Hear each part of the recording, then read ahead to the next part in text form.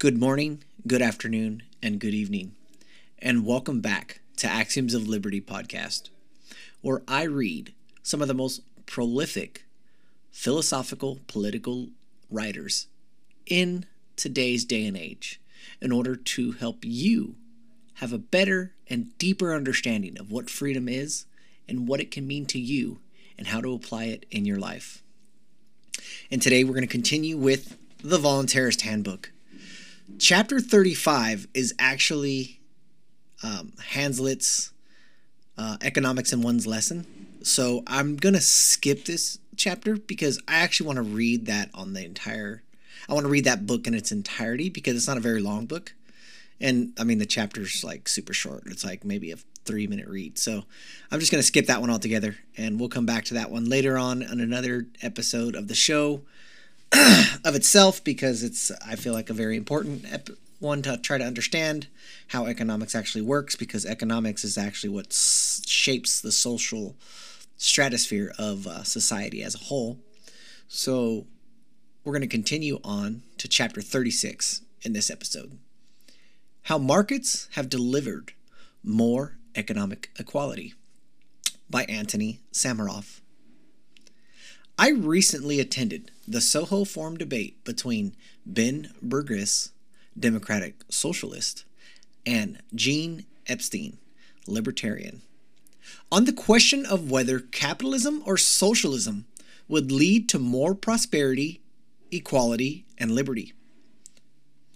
Ben took it for granted that a socialist economy would be more equal, and Gene did not fight hard on this point. Indeed, libertarians were once fond of saying, while capitalism may yield the unequal distribution of wealth, socialism yields only the equal distribution of poverty. Well, let's take a look at the facts. We are told that capitalism creates large disparities in income and wealth, and inequality might seem like a real issue if we only train our attention on the dollar values. More equal than ever. In the material sense, however, we are the most equal society that has ever been. A billionaire has a Maserati or a Rolls Royce, but he can't drive the streets much faster than you and I. Yet there was a time when the rich were carted around in horse-drawn carriages while most people walked. The former is a form of equality. Pineapples and other tropical fruits were once rare and highly valued exotic items. In fact, Charles II of England is seen being presented a pineapple, surely worth thousands of pounds, in a 17th century painting. Nowadays, the rich frequent swanky restaurants, but most people in Western countries have access to more calories of quality of food than they could ever possibly eat. That's not all. The richest person in the world can't get that much better of a broadband connection than you can, or much comfier pairs of shoes, a bed, or even a couch. In terms of the operations of day-to-day life, we are becoming more equal. Increasingly everyone, even those in third world countries, have access to a smartphone which can reach the internet and all the education, art, music, culture, and social media that everyone else has access to. A rich person has a flush toilet. You have a flush toilet.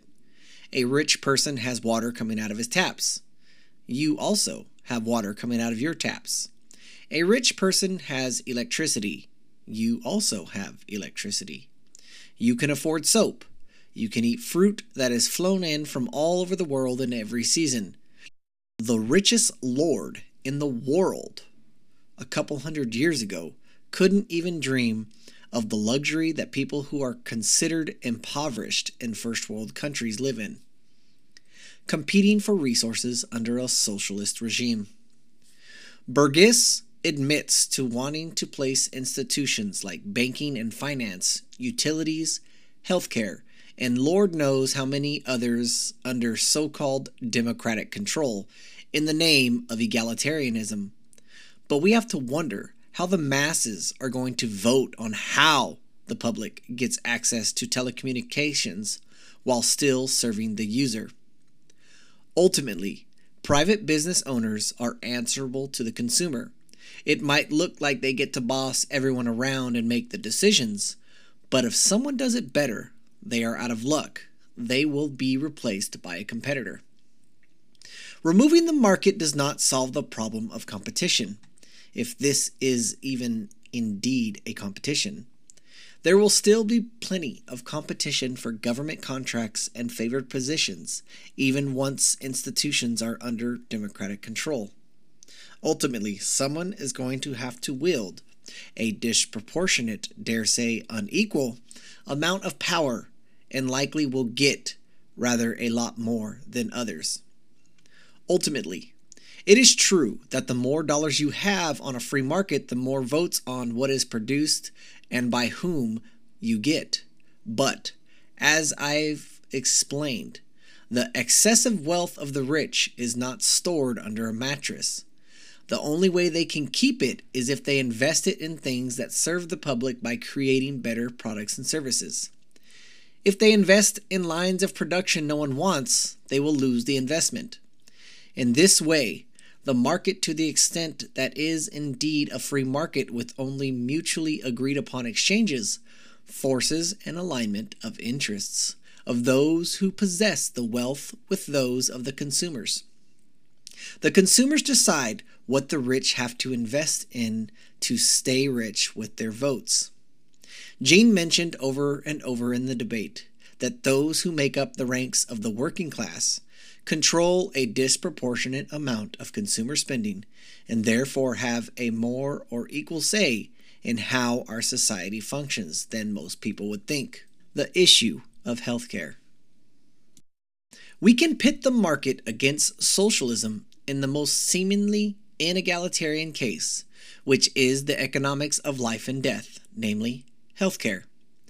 In a debate with me, Burgess expressed horror that on a free market a rich person could buy their way to the front of the queue for life-saving treatments and said it would be better if the state rationed these things. This seems to make sense if we take a steady state view of the economy, but economies are not fixed. Supposing that there was only one surgeon who could perform the operation, allowing the highest bidder to get first access to the surgeon would bring so much money in that it would be possible to calculate how much time the surgeon should be performing operations for the very wealthy and how much time he should spend teaching others to perform the same procedures. It would send out a signal to all other surgeons that this is a desperately needed specialization and that they should stop what they are doing immediately to train up in this new style of operation. In the long term, far more people would have access to the procedure at an affordable price than if the state merely rationed out access to places. In the latter case, waiting lists would be huge and people would die for want of qualified surgeons. A strange form of equalization tends to occur over time whenever the market is allowed to function. Is access to healthcare in the USA unequal at the moment? You bet, but that is only because the market is not allowed to function. The market creates an upward pressure on the quality of products and a downward pressure on their prices because consumers want the best product at the best price. This means production for us is production for profit. What is only accessible to the rich today becomes more equally accessible to everyone tomorrow. That is why at first hardly anyone can afford a computer. But because the greedy rich opted for exuberance rather than charity, buying expensive computers rather than giving away their money to the poor, the companies that made those computers could afford to fund the research that led to the relative supercomputer that you are reading this article on today, affordable to you. And that's the end of the article. Definitely like that one, nice and short, brought it together very succinctly. I'm trying to think here that has... I like this part about how it talks about In terms of operations of day-to-day life, we are becoming more equal. Increasingly, everyone, even those in third world countries, have access to a smartphone which can reach the internet and all the education, art, music, culture, and social media that everyone has access to. I think that's a very prescient part to try to put in perspective the overall picture of the thing, because I feel like the media and a lot of the politics, they try to, it's not race baiting, but it's like a poverty baiting type of thing. Like they really like to focus on these things that they deem as economic injustices, is what they try to justify it as. But they focus on these things in such a small window of things that they forget the greater, wider picture of, in the 90s, having a cell phone was only for the rich. But it's because the rich purchased the cell phones and continue to do so, regardless of the price, it actually drove the innovation and gave the companies who created cell phones the necessary resources to invest in creating more better, more easier accessible, and more cheaper for every individual the ability to purchase cell phones. And then, therefore, now everyone has cell phones. Think about the quote-unquote big screen TVs. Like, everybody used to have big screen TVs who were only the rich people. But you can go down to Costco now and get like a 60-inch television for only $300. Why is that? Like, yes, technology in and of itself is one of the very few sectors in the world that have actually benefited from deflation. That even in the face of an inflating currency, the ability for technology to deflate itself is so great that it even fights back against the inflation of the currency that the product is, measured in. And it's one of the actually very few. And there's a couple other sectors that this is actually applicable to, but not very many. But the things that actually cost real human time, like food, healthcare, housing, like these things take real resources and take real human time in order to create. There's not been any technological increasements or advancements in offering these services to people. Have actually are some of the most expensivest things in the economy at this time. And we have as well, like, let's see. Like, how long has it been since, would it be hard to argue that more people today have access to beds, couches, and shoes today than, say, 100 years ago, 200 years ago? I think we could argue to say that, yes, more people have a greater access to those things than ever before. So is that not an overall more greater equalization of the societal norms? I would say so. But anyway, just a couple little footnotes that I thought was super important to try to bring into the broader and greater, like, overall picture of the equalization, because social justice warriors try to create these economic injustices as justification for their reasonings in order to justify the intervention of the state into the broader economic society. And actually, by doing so, they actually create more disruptions than they actually do, which even creates more injustices, which in turn just continues to grease the flywheel of more intervention for sake of economic righteousness. It's absurd. All right, next chapter. Chapter 37. The state is too dangerous to tolerate. Defending the continued existence of the state despite having absolute certainty of a corresponding continuation of its intrinsic engagement in extortion, robbery, willful destruction of wealth, assault, kidnapping, murder, and countless other crimes requires that one imagine non-state chaos, disorder, and death on a scale that non-state actors seem incapable of causing. If a population acts to serve its common interests, it will never choose the state. In reaching this conclusion, we need not deny the countless problems that will plague people living in a society without a state.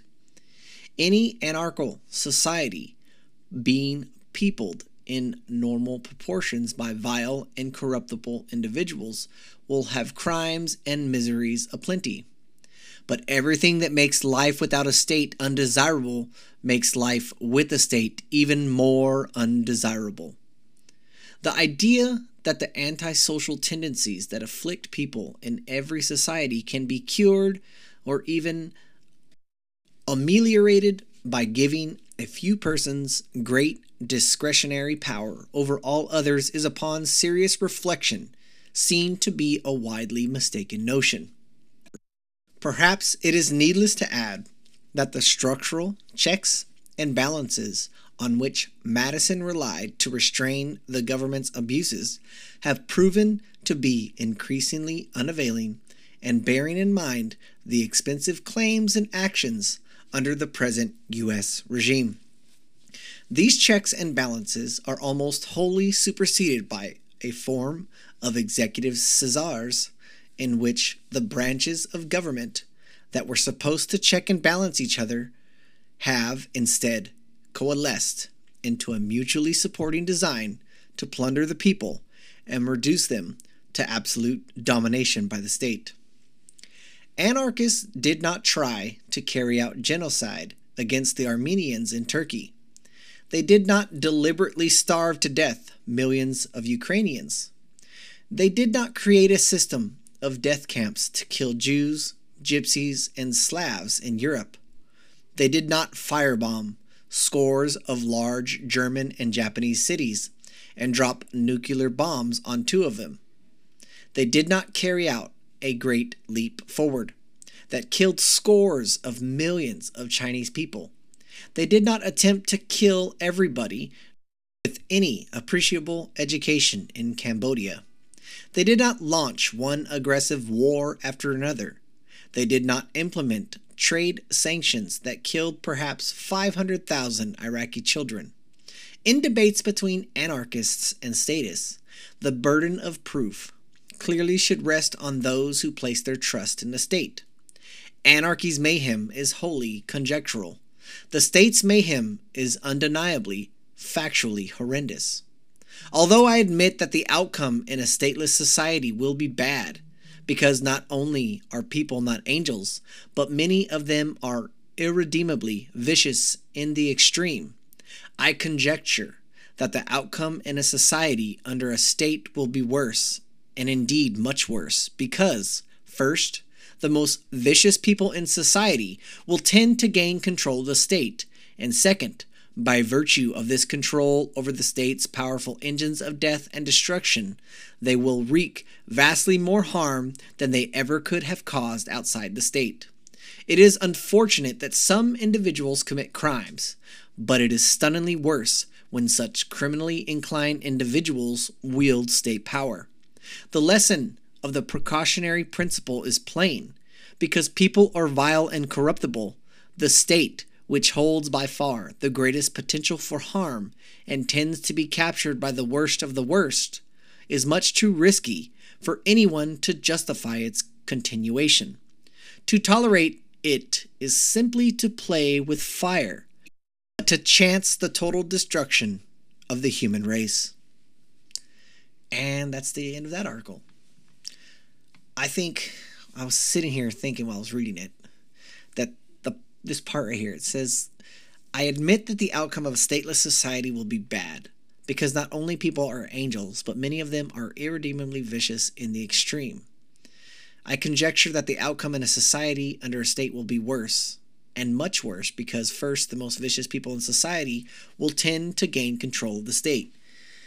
I think this is a very prescient part to remember, that yes, there are individuals in this world who are evil. There are individuals who are psychopathic in nature and do not adhere to the quote-unquote normal rules of what is considered socially accepted as normal behavior.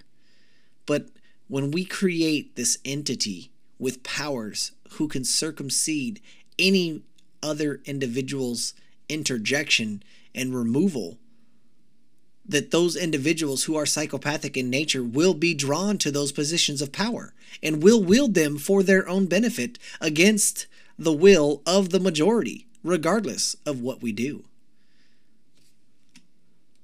I think this other quote too is very good.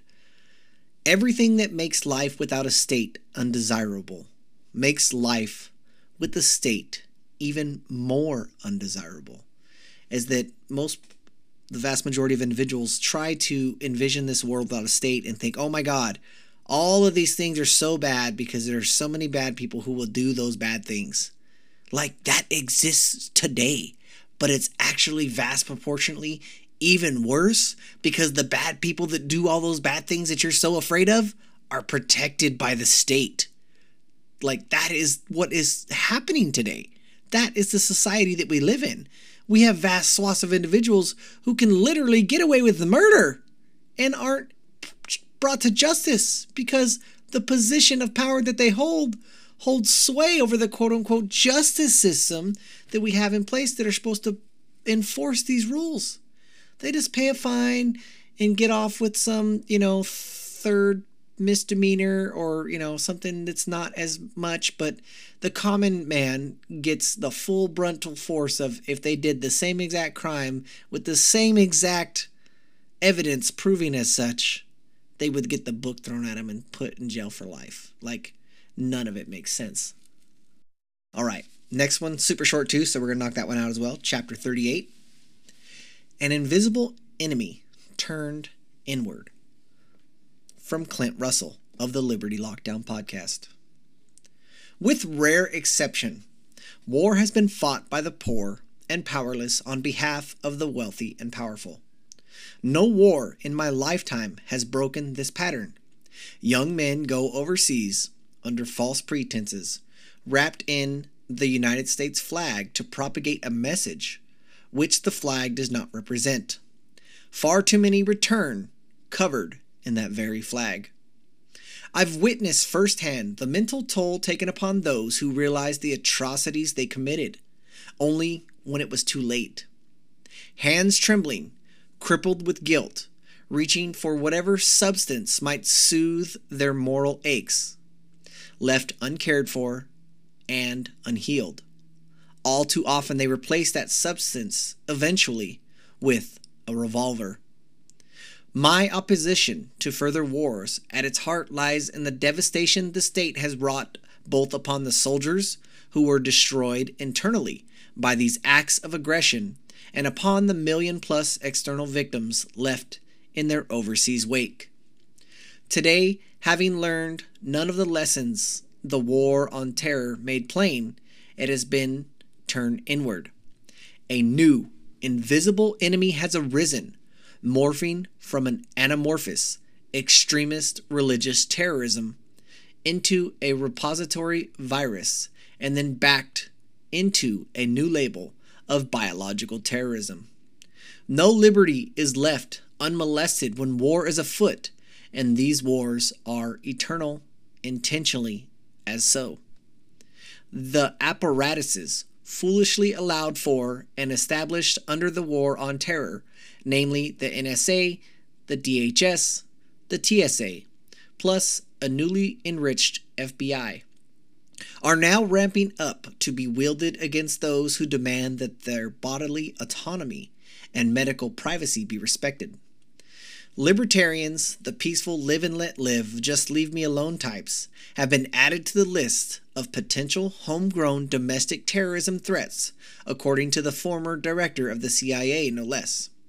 We all know what this label entails: endless war, endless persecution, endless prosecution without due process, that no rights will be respected, and that if you demand that they be so, your life will be very much in jeopardy. There now exists a fantastic alliance of employer-mandated vaccine compliance in which millions are now left with the brutal choice of either injecting, under duress, a substance for which long-term side effects cannot be known, or being de facto excommunicated from society for fear of a virus, which was in all likelihood created with tax money stolen from these very victims. War has been declared on the American people by the government they, at least on paper, had sworn to protect them.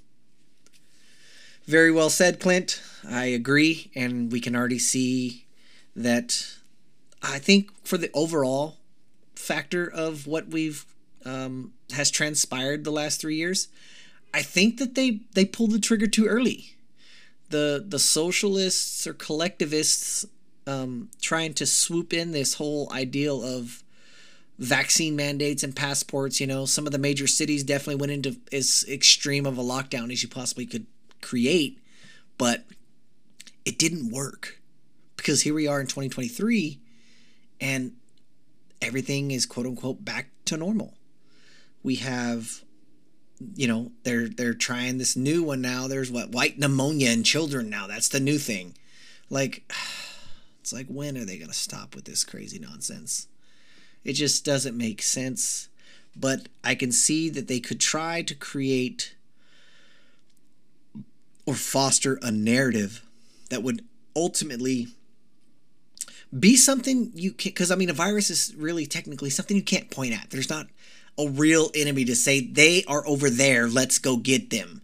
There's this invisible enemy to where now your neighbor becomes the enemy because you don't know if the neighbor has the infection or the disease or the virus or whatever it is they're going to try to paint it as. This thing, in order for you to get to, I think it's more to psychologically break down the level of trust you have in society. Because if you can break down the moral fabrication of society and break that trust down, that's when true, real craziness can actually occur. And then you're actually fostering the environment needed in order to justify the clamping down on more of the freedoms, freedom of movement, freedom of association, freedom of speech, etc., etc. We saw that with COVID, with the Twitter files, where they literally, FBI, CIA, actually worked with the major media platforms in order to stop certain narratives from being propagated on the platform. And I think any major media platform is subject to this type of nonsense. And that's the hardest part about it, is trying to figure out how can we get around that political censorship, because that's what it is, right? It's just a political censorship apparatus that's under the guise of these three-letter agencies that, okay, well, if we have all these checks and balances in government that's supposed to make this thing, why are these three-letter agencies operating outside of the powers of the checks and balances that these other, the judicial, presidential, and executive branches just stop all that from happening? That's the government now. The government is these three-letter agencies. The government is these agencies that do not answer to the other three branches that are supposed to keep them in check. It's mutated into this sideshow of things that are in these black box that nobody really has any oversight or control over, and they just kind of just do whatever they want. And it's just continually accelerating and getting worse.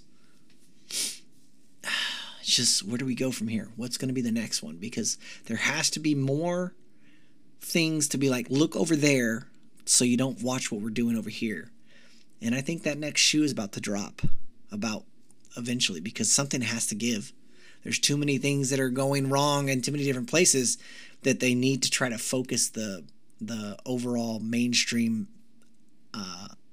consciousness onto the next thing. Look at the Ukraine war. It was only so good for a year and a half, and then poof, now we got Israel, and everything in Ukraine is all forgot about. And hey guys, get your shit together over in Ukraine, get peace going, because we know we got the hot war in Israel and Gaza, and that's the main thing we should all focus on now. Just so tired of it. Anyway, hope you guys enjoyed today's reads, all 3 chapters, and we will see you guys next week.